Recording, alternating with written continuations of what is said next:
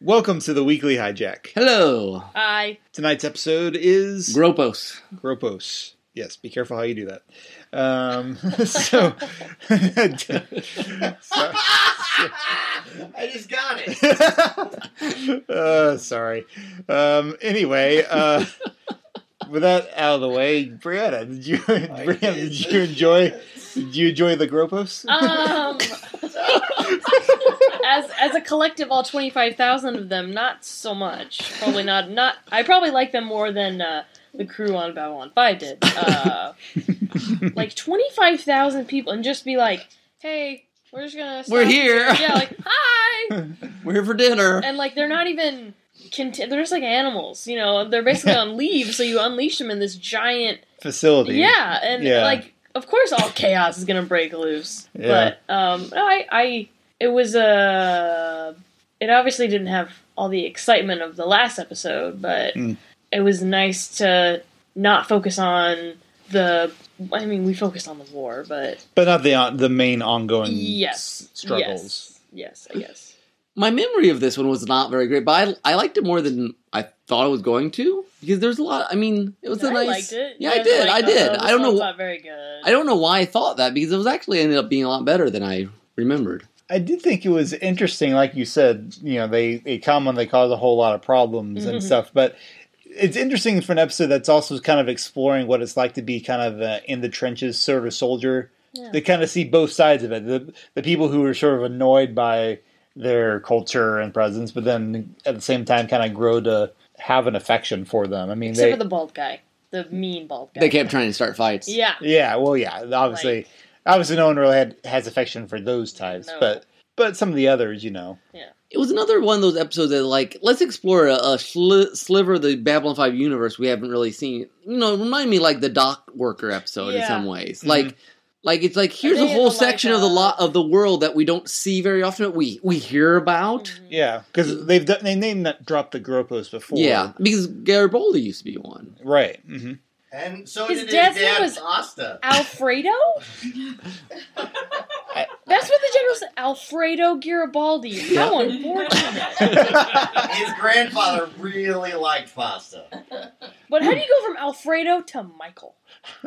Well, his dad was not pleased with his name. He wanted something a little more normal. Like, his name's actually Lasagna. Garibaldi does sound kind of Italian. It does. But maybe they were immigrants, and they just went... They were like, Alfredo sounds great. Or they meant Alfred, or I don't know. Unless it was like his nickname in the... that could be. In the army, I mean... Maybe. But yeah, you do get lots of different angles of this. You know, this is, you know, all the ground levels and the family situation. I think this is one of our better Franklin episodes. He didn't pet anybody. No, it was nice redemption from our making fun of his petting back in that one episode. So it was like a legit like family. Yeah, realistic. I was thinking actually when he and his dad were having that one of those last conversations. Man, Jack and his dad in Lost could have really used to talk like this. Mm-hmm. I mean, or a couple. Yeah, or a couple. Well, I know, or any real conversation. Well, like Zach and Brianna were trying to put place bets whether his dad would die or not, because it could have gone either way, honestly. And by modern TV show rules, any character that has a big monologue, like in Walking Dead, any character that has a big monologue, it's like, ooh, they're gonna die this episode. That's how it's gonna go. Well, it turned out everyone but him died, essentially, that we got to know from the... That's true. From them, so...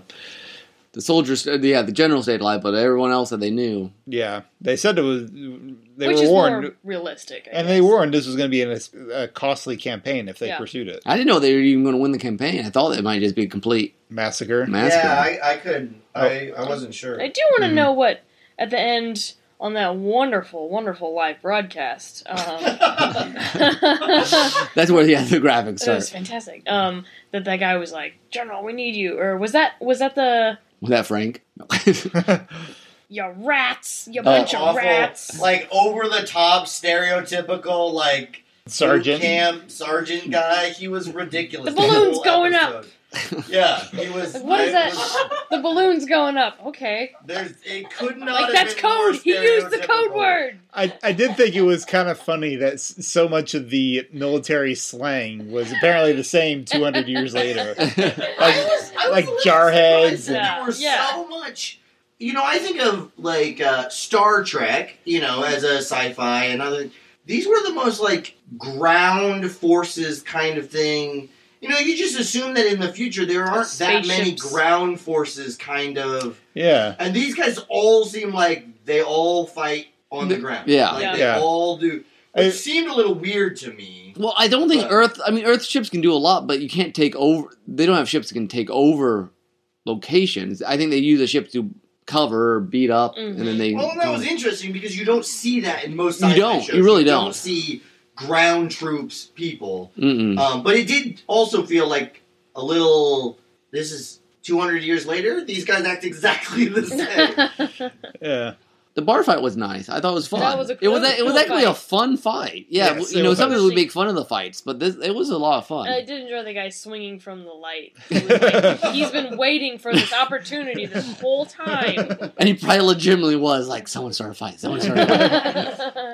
There's a lot of nice energy to it. They had a lot of extras for this episode. Yeah. I mean, Babylon 5 felt very crowded. Yeah. Yes, it did. Poor Delenn. Yeah. That was awful. That was awful. I mean, I got it's legit. What? I mean, what happened? I know. Yeah, I don't know. I wanted her to beat them up because she has some. Yeah. I don't remember how many. I mean, she's a strong little lady. I don't remember if she gets into a lot of fights. I don't know. She was Lanier. Always does her as crazy. Yeah. Where's Lanier? Where is? Yeah, Lanier should have been watching out for her, but well.